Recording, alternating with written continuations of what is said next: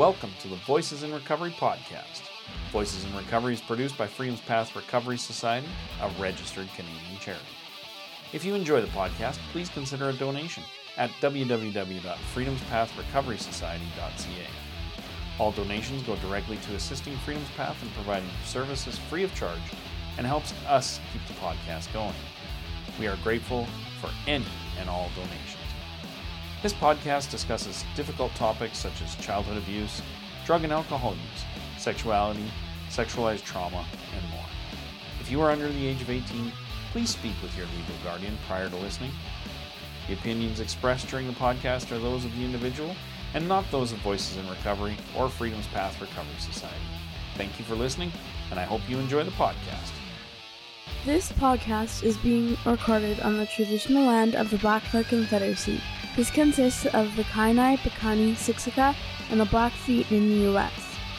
We acknowledge the Stoney Nakoda, which consists of the Bearspaw, Morley, and Chiniki. We acknowledge the Tsuut'ina, who are Dene, and the Métis, Inuit, status, and non-status from all of Turtle Island, and those who are visiting. We are all treaty people. Yeah, so Bill, you tell us whatever you want to talk about in terms of the... So first of all, just tell me about this podcast. Like, Sure. Where do you find it, and who listens? Who might listen to it? Well, we get about 450 downloads a month. This is our 6th year. We started out as like a very broad recovery podcast. So It was like, at first it was like more chemical dependent kind of recovery from that. And then it gradually went into chronic pain, different kinds of things that people live with that have to recover from. Then 2020 happened. And when they murdered George Floyd down south, that changed everything. Yeah. Like for everybody, obviously, but it also changed how we're approaching our podcast, because we then opened it up to folks who were a part of Black Lives Matter or different things that were going on, because those were stories that we had never heard. I had never heard. Not the real truth of what was happening to people. Yeah. And that's how we ended up here in a place where now I'm really hoping to help magnify some voices in support of like freeing Gaza and ending the genocide, and obviously people who've been there have lots to say. Yeah. I guess what I would say is that, in my work, I've been writing about it, just kind of local stories about people who have family there. And are we recording? That's fine if we are. Yeah, we are. And that's something that I've done quite a bit of. I find myself writing a lot about war lately in the last few years since the Ukraine war started, or got worse. Yeah. And now we've got this situation in Gaza, and really, I have never seen anything so dire as these two conflicts. The size of them, the number of victims is just really mind-boggling. I saw a very small bit of the war in Croatia in the mid-90s. Okay. And I thought, I thought to myself, I'll probably never see another major war in Europe in my lifetime. And here we are. In the Middle East. And this comes after a 25-year war in Afghanistan, pretty much. Well, and all the Iraq and Syria. The Middle East. There's always been something going on in the Middle East. So I guess this comes as no surprise in Gaza. However, the intensity and the size of the intensity of what's going on in Gaza is, it's pretty clearly a watershed in this history of the Israeli-Palestinian conflict. It could be bloodier. I think it probably is. It is bloodier actually than the 1948, the Nakba. So in a pretty short time. Just the amount of bloodshed and the size of the displacement or ethnic cleansing, I guess, you could say, is... well, I heard there's 2 million unprecedented. people displaced now. Yeah, sure, Yeah. sure. Wow. Now, I spent a month there. I mean, if you really want to know what's going on there, really, truly want to know, you've got to spend a lot more time than that. But I spent a month there in late 1999, so this is quite a while ago now. However, I mean, it gave me a glimpse into the roots of what's going on now. Yeah. And a context. And I could tell you about some of what happened when I was there, some of what I saw, some of the people I encountered, and leading up to when I went into Gaza. I had traveled all around Israel and the occupied Palestinian territories on the West Bank, and even to the border with Lebanon. And this was at a time when the Israelis were still occupying a southern strip of Lebanon, and they were fighting Hezbollah. And I could hear some of the fighting from the Israeli side of the border, and you could see some stuff from there.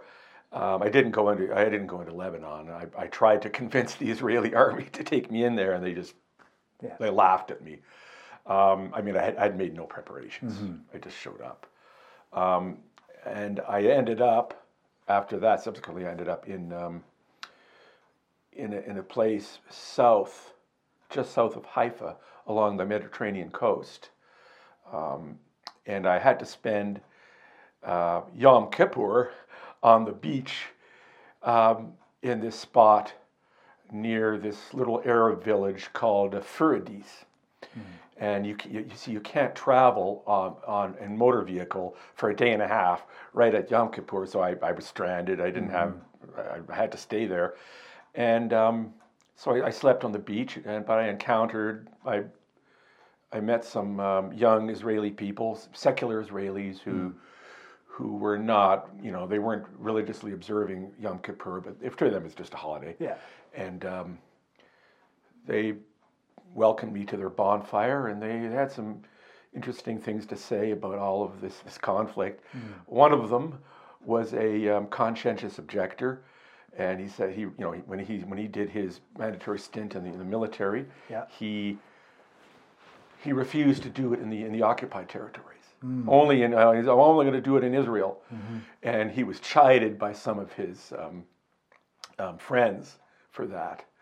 And at that time, there was some kind of optimism in the air. I think that there would be some kind of maybe an agreement, a peace agreement with Syria, with some of the Palestinians. And at that time, it seemed like the Israelis were having a harder time getting along just among themselves. Yeah. And one of them, I remember, he said, "Oh, a year from now, I expect to be having coffee in Damascus." And of course, that didn't pan out. And when I got back from this trip, I was kind of curious about this spot I'd spent Yom Kippur at. It was a beautiful beach. There was a little, it was kind of a resort area, really kind of a lowbrow resort. And I noticed there was along the water's edge there was this very old stone building, derelict building, and I wondered what that was doing there. And after I'd gotten home, I did some research on this spot, and it turned out that this place was called Tantura, and it was the site of a massacre during the Israeli War of Independence in 1948. And this had been a Palestinian Arab village, and this armed group, this paramilitary group, Israeli paramilitary group, attacked it. And after a very short firefight, they subdued this place, and then they massacred quite a few disarmed people there and kicked the rest of them out. Basically, subsequently apparently there's been a mass grave found on that site. So basically, where I was breaking bread with these Israelis. It was on top of a mass grave, as it turned out. So I mean, this was part of the ethnic cleansing. Yeah. Just one little corner of it at that time. So I made my way down the coast after that. These young Israeli guys they're a really nice bunch of people. Mm-hmm. One of them was a Frank Zappa fanatic, remember, and he took me to. I got in his car and he drove me down to Tel Aviv, and from there I got a bus to Ashkelon, which is a smaller Israeli city along the coast, just before Gaza, and so I spent a bit of time there.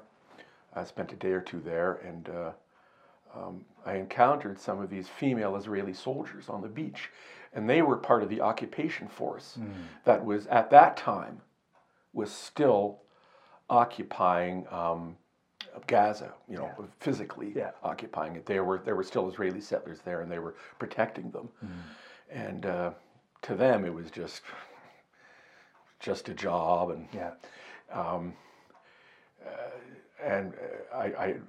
but I had told but I had made my mind up to going to Gaza, and I was trying to find a way there, and I went down to the bus station, and I encountered this guy, and he told me. I told him where I was going, and he was amazed, like, what?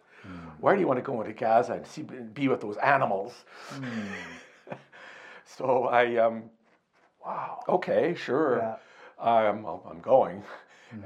So I finally found a way in. I finally got a ride into Gaza with the Israeli army, and it was a school bus full of their occupation troops that were heading in there. And so I caught a ride with them, and they let me off at a place called the Eretz Crossing, which is on the northern edge of Gaza. And I got in there, and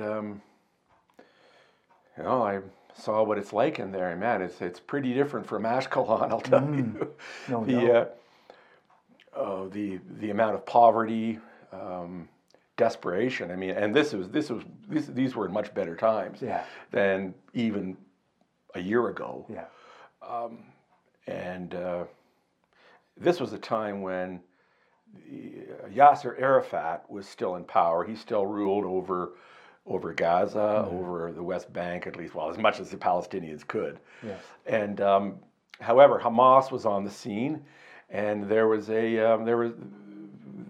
dispute. I mean, there were tensions between Fatah, Arafat's people, and Hamas, and you could see it. I went looking for Arafat's home. And I found it in this one neighborhood, and it was heavily guarded. These Fatah guys had an armored personnel carrier there, and there was a guardhouse right at the end of the street. And I was almost shot by one of his guards. His AK-47 went off by mistake, and they were quite embarrassed. But this was the dynamic at that time. That would have been awful to get shot by mistake. Oh yeah, very. And they were quite embarrassed and concerned because one of their commanding officers was on his way over there because he'd heard this gunshot go off. Wow. It's just, it would have been quite pathetic, actually. Yeah. But I made my way around Gaza on foot. Went through some of the refugee camps there, and found out how the Palestinians there had much less access to proper drinking water than the Israeli settlers did there. And they had, as a result of that, there were plenty of kidney problems. Yeah. And I got in with a cab driver who had actually lived in the United States for quite a while, but he'd come back to Gaza, with family connections. And so he was my cabbie, and he stuck with me for this one whole day. And so he drove me around to some of the places that he wanted me to see. And, he explained to me some of the complexities of what was going on in Gaza, that they had issues with their own rulers. I mean, he drove me past this one palatial villa See, this is where our leaders live, and the rest of us have to live like shit. Mm-hmm. So they weren't very happy. People don't like that. No. Yeah. I mean, there's corruption there, and that's one of the reasons why Hamas got into power there, is because of the corruption of Fatah. Yeah. I remember going into this one. It was a marketplace there, but everything had shut down. There was nothing much going on there anyway. There was so few goods to sell, and some of the there was a group of young men, and one of them was.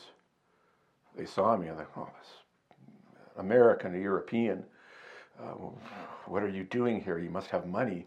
So one of them insisted very aggressively that I take a ride in his cab, and I didn't really need to, but he was very insistent, and I was quite concerned. And his friends had to restrain him. But you know what? I mean, I can understand. I mean, it's not his fault. It's a reality there, and I felt terrible actually. Because they need the money to survive. Yes, of course, absolutely. Yeah. I mean, they apologized, and I said, you know what? Yeah. I don't really want your apologies. It's just I'm sorry. Yeah. I felt very badly. That was the reality for these people. Yeah. They're trapped in this place. Yeah. And shortly, a few minutes after that, I came across this building, and it was basically their version of the Royal Canadian Legion. Oh, okay. So this was a veterans gathering place for PLO fighters. So I thought that was quite interesting, and I went in there, and there were a few of these older guys there, and I got talking to them, and I started interviewing them, and I said, well, you know how we view you in the West. I mean, we consider you terrorists, and they quite bristled at the suggestion, and they said, well, we're not we're terrorists. It's the Israelis who are the terrorists. They kill our women and children. Yeah. Like, you should get it straight. And they went on and expounded on the struggles they've had.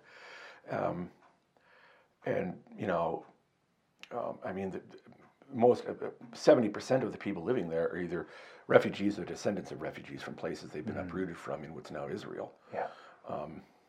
And maybe some places in the West Bank too.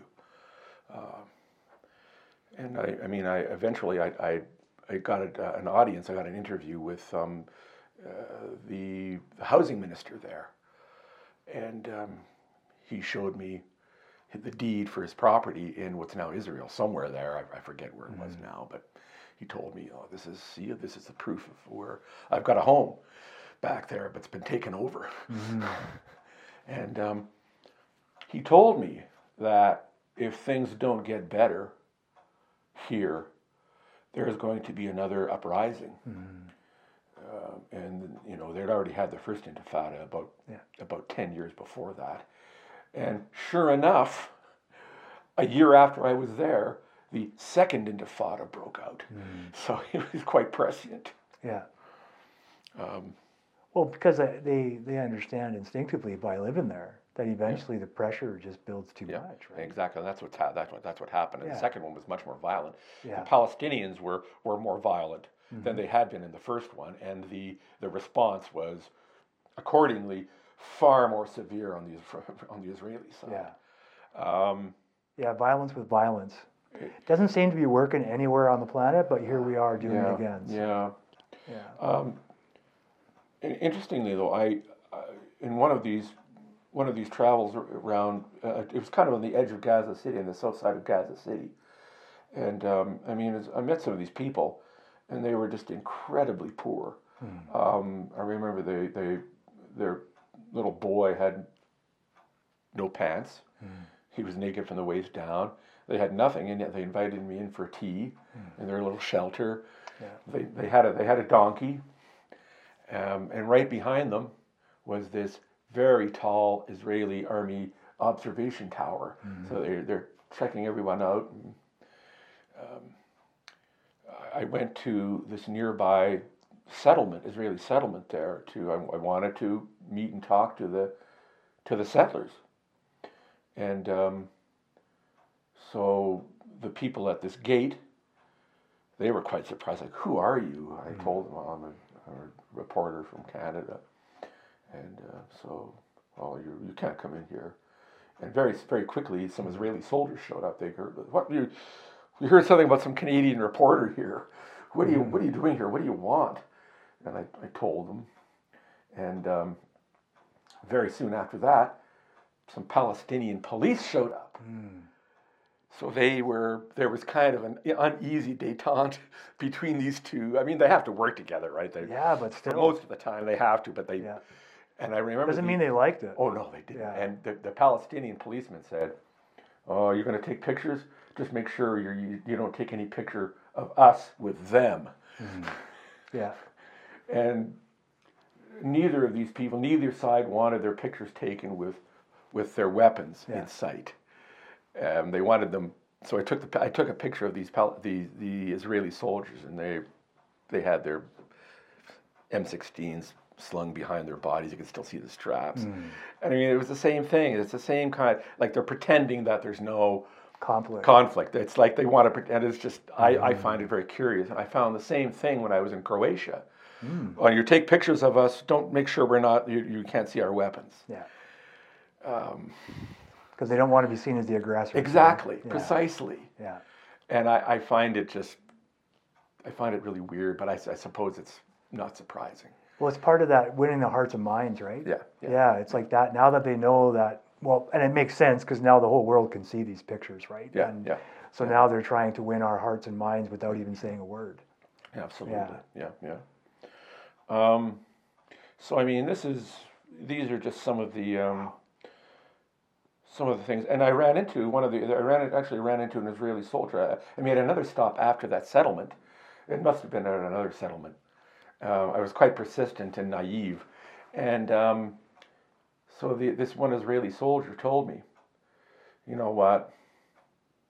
You should leave this spot right now because you might get into some trouble. Some of these other soldiers that are on their way, they're not going to be as nice as me. And he told me that he didn't believe in what he was doing. He didn't believe they should be there. And so we have our own country. It's Israel. It's right over there. And one of the other stops I'd made on the West Bank was Hebron, which is a very unique place in that it is the only larger Palestinian city where there's an Israeli settlement right inside it. So you've got like 200,000 Palestinians living there, and there's just a few hundred Israeli settlers. And basically, the Israeli settlers are the ones who really control the issue there. And there's lots of Israeli soldiers there to protect them. Yeah. And again, I ran into one of the Israeli soldiers said he didn't believe in what he was doing. That and the soldier with him didn't agree with him. Well, at least he told him to shut up. Yeah. I don't know really what he really thought. Yeah. But I found it interesting in that these were serving. These were serving soldiers, and I told them who I was. I told them I was a journalist. So. Well, I imagine for some of those soldiers who are having these crises of like obviously moral crisis while they're doing their work. Eventually, hopefully, these folks will just stop being soldiers, right? They'll just say, we're not doing this anymore, right? Well, they do. The men have to do 2-year mandatory, and after that, they don't have to anymore. I mean, I think like a lot of them have been called up again for Gaza. The women have to. I think it's. They also do mandatory, but it's not for as long. It's for maybe a year, I think. Yeah, it's like a conscription, right? Yeah, it is. But they all have to because they're an embattled state, or consider themselves to be an embattled state. But I mean, a lot of what I saw really is it explains, it provides a context for what's going on there now, and it's just you can see some of the roots of this. And so many of the young Palestinian men I ran into had told me about their experiences in Israeli jails, and they showed me their physical scars. You know, they're missing teeth, and they're, you know, they roll up their sleeves, and it's a very difficult reality for them, and it's all over the place. And one of them, I remember, I was in It sounds Ramallah. heartbreaking. Sorry. Yeah. I was in Ramallah, and one of these young guys, when his friends weren't right there, he said, "Can I ask you something? Can you take me home with you? Can you take me back to Canada with you? There's no future here. There's nothing here." Yeah. And that was very heartbreaking. I mean, I had the freedom to come and go, and they were stuck. Yeah. So that's a little bit of what I saw, and you know what? I at the same time I can appreciate some of the pressures that the Israelis are under. I mean, I was in northern Israel, up along the Lebanese border, in the Galilee, is an area it's kind of a panhandle that juts up into southern Lebanon. So they've got they're in very, very close proximity to areas that are controlled by Hezbollah, and they call it Katusha Alley, and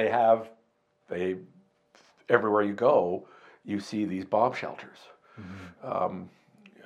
They can expect to be rocketed at various times for various reasons, and right now it would be very tense right there now. Oh, I imagine.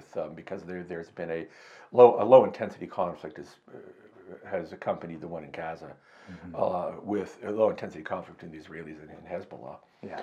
And so I mean there are playgrounds where there are sure to be bomb shelters. There was a playground. Mind-blowing. It is, and there was a playground in one of the towns called Kiryat Shimona, which is notorious for being a rocket target. And in this playground, among the play objects, there was a trio of self-propelled guns, like turretless tanks, that were painted in kitty colors, bright blue, red, and yellow. And they've been captured, presumably from the Syrians. Yeah. And so this was part of their children's playground. Wow, unreal. So it's all they're marinated in it. It's not very pleasant for them. I wouldn't imagine. That's like intergenerational, just compounding on every generation that comes after. Absolutely. Wow. And it's not getting any better. I imagine it's getting worse now. Yes, well, absolutely, it is worse right at the moment. Yeah. So those are some of the realities that I saw. But if you have any questions. Oh, I just appreciate that, because most of us have never been there, and like myself included, obviously, and most of us have never seen what it's really like there, because we've only seen it from one side of things for the most part, as you're well aware, I'm sure. Yeah. So what was it like when October 7th? It was the 7th, right? Yes. Because now that you've spent time there, I imagine you feel somewhat connected, and you probably think about that experience quite a bit. Yes. What was it like? I was horrified by what had happened to the Israelis. I just why would these people do that? Why would Hamas do that? I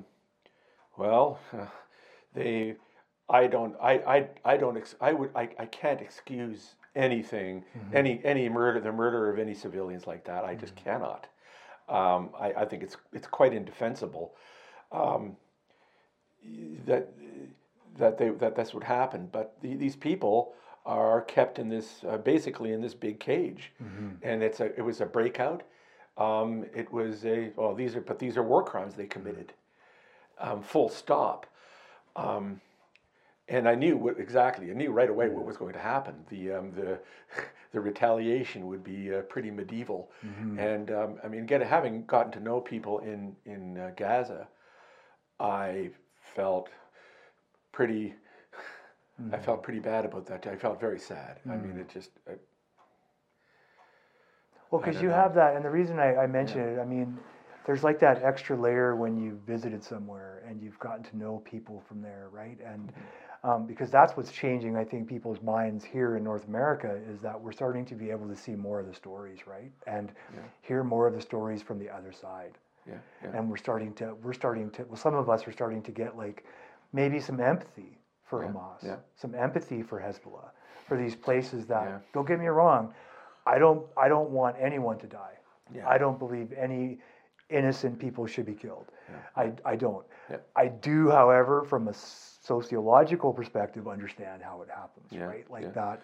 These are results for and consequences for things that have happened for 100 years. There's a resistance. Yeah. And quite often that resistance is going to take a very gruesome, put in a very gruesome appearance. Well, because it doesn't have the numbers, right? Yeah. It's an asymmetrical warfare. I remember this one at the hotel I stayed at on the Gaza waterfront. There, one of the employees there, and I still remember his face. He had this just always the saddest face. It was just it never changed for as long as I saw him there. And he told me that, he had Israeli friends in Tel Aviv. He really liked having those friendships with these Jewish Israelis. But he said, in the last couple of years, he said things have really taken a turn for the worse. And I no longer see them. I can't really. It's harder to get out of Gaza, and I no longer see them. And he told me that he found it very tragic that one of the things he said, and this is what he said, was that Israel has lost its way, and that's where I wish it wasn't like this, and because I like some of them. I had some of them are my friends, and. Yeah.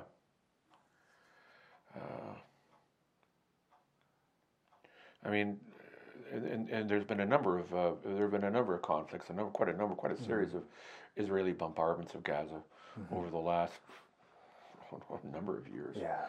And I've wondered what's become of some of the people I met. And I met with some of these United Nations refugee workers too. And they told me about the water situation facing these Palestinians and that.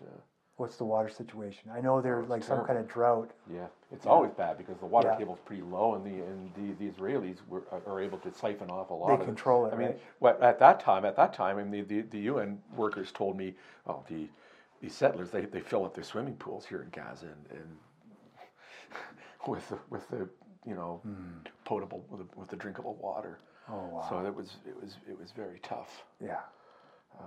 Well, and that's when you start to look at genocide, right? Because you start to see what the Canadian government and the Crown did here to the Indigenous people of Canada, right? Yeah. Of Turtle Island. We could just say the whole Turtle Island. It's like a systematic, oppressive genocide, where you don't even know you're in it, unless you're being the ones oppressed. The other people who are doing it, most of the citizens of Canada have no idea, have no concept of what the government and the Crown have done, not just here but across, and that it's really just perpetuating it in Israel now to some extent, right? Obviously, you and I, we don't want to see anyone get bombed. I don't want to see that. We have the benefit, I guess, of being here in North America, where we get to say we don't have to take a side if we don't want to, right? Because we don't want to see anyone get killed. But I don't think that's something that we can do anymore over here. I think we have to be taken sides, right? Like to some extent, like, and not everybody, because not everybody can do the same things, and not everybody can go and do the marches. Not everybody can do that kind of stuff. Like, and I just think, like, to some extent, we have to find a way to balance the scales, right? So that we look at these things more balanced, as opposed to we write the story, therefore we are the victors, therefore we are the good guys, right? And it's hard to see us as the good guys. One of the things I found also really sad was when I was, I got into contact with some Palestinian government authorities there, some of their staff who handled media people, and they told me that they were embarrassed about having to live in Gaza, that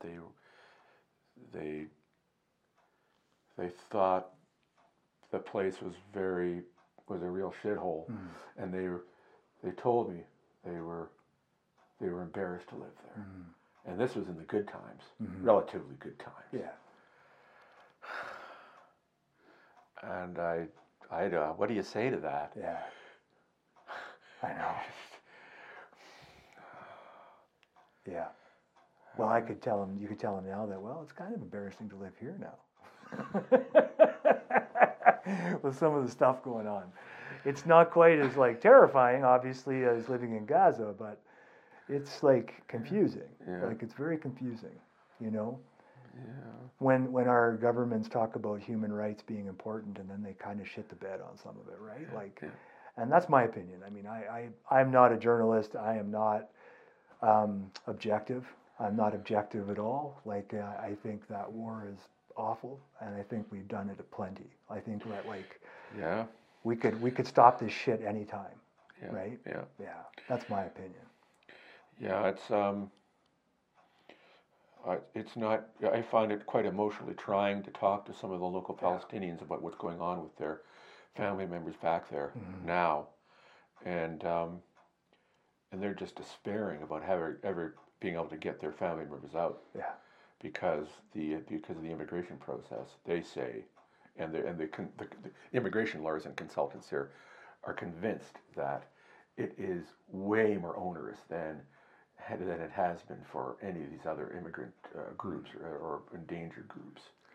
And I mean, this is just what they're saying. I'm just telling you what they're saying. Oh yeah, but how could it not be true? Yeah, well, I mean, we have a system that does kind of exclude certain folks, right? And these people, I talked to a couple of different families who had lost multiple, even dozens of family members at a sometimes at a single time, at a single bombing. Yeah. It's again, like, what do you say to them? It's very hard. Yeah. But you know, these are important stories to tell. Yeah, they are. Some of the readers don't like it. They call it propaganda. Not realizing that what we've been fed is propaganda for quite a long time. About certain issues, right? Like, about certain things North America's been pretty quiet about them. There's a lot more openness and welcome for Ukrainian newcomers, and I mean, I think they should be welcomed. Well, I think they all should be equally welcome. I absolutely. I don't begrudge any of them. Yeah. I couldn't imagine living in a country that's under attack like that, and having to give up everything and come to go to another country. You know, halfway around the world, and so. But there was a difference between how we welcome folks from that conflict and how we're not welcoming in this conflict. So there's, like, in my mind, there's just an obvious bias that is like culturally wide, pretty much. It seems like it anyway. Yeah. Oh, they're convinced. These people are convinced it's racism. That's what they're. I believe families. There's a lot of It's quite amazing. There's quite a large. There's a fairly large Palestinian population in Calgary. I was in a Dollarama recently, and I heard somebody speaking what I thought was Arabic, what I was sure was Arabic, and I asked this man, "Where is he from?" Well, he's from Gaza originally, and of course, he has family, he has relatives there, he has loved ones there, and he's very concerned about them. They've been chased from their homes, multiple times, just like the same story I've heard over and over again over the last couple months. Well, and now the story, what I just heard today was 2 million displaced. So that's a whole lot of people. Yeah, what's going to happen with them? Their infrastructure's been bombed out. Like half their homes, or more than half of the homes, have been destroyed or really badly damaged. I don't know. I don't know what the answer is. Maybe they'll rebuild it all and they'll stay. I don't know. Who's planning this? Well, this seems like an American maybe some Americans planning this whole thing, because it seems to be. Well, I mean, and don't get me wrong, I'm not a conspiracy theorist. I've just seen this stuff happens so often now. It seems like it's just part of politics. So, Oh, the cynicism of it all. Right? I know. I'm so cynical now. But how do you not get cynical? I read this quote from, I think it was James Baldwin. I don't know when he put the quote, but it was about rage, right? It was about becoming those who are like even just a little bit awake are constantly at rage or something like that, right? And I agree, because when you start to realize like becoming more awake is not just about like one side, it's about becoming awake about all sides. And then you realize that all sides are just humans. We're just people. And what we're doing at the end of the day is we're killing other people. And it's for nothing better than land or resources or what the other non-thinking animals do. Right? And so here we are, supposedly top of the food chain. Please, people, don't totally despair. Yeah, it's not. It's hard, and it's really tough, though. It's true. Like, how do we find hope? Like, I mean, people got to find it wherever they can, right? Because it is pretty disparaging out there. Despairing, sorry. So anyway, that's good. Okay. Yeah, that's perfect. Thank you so much for coming on.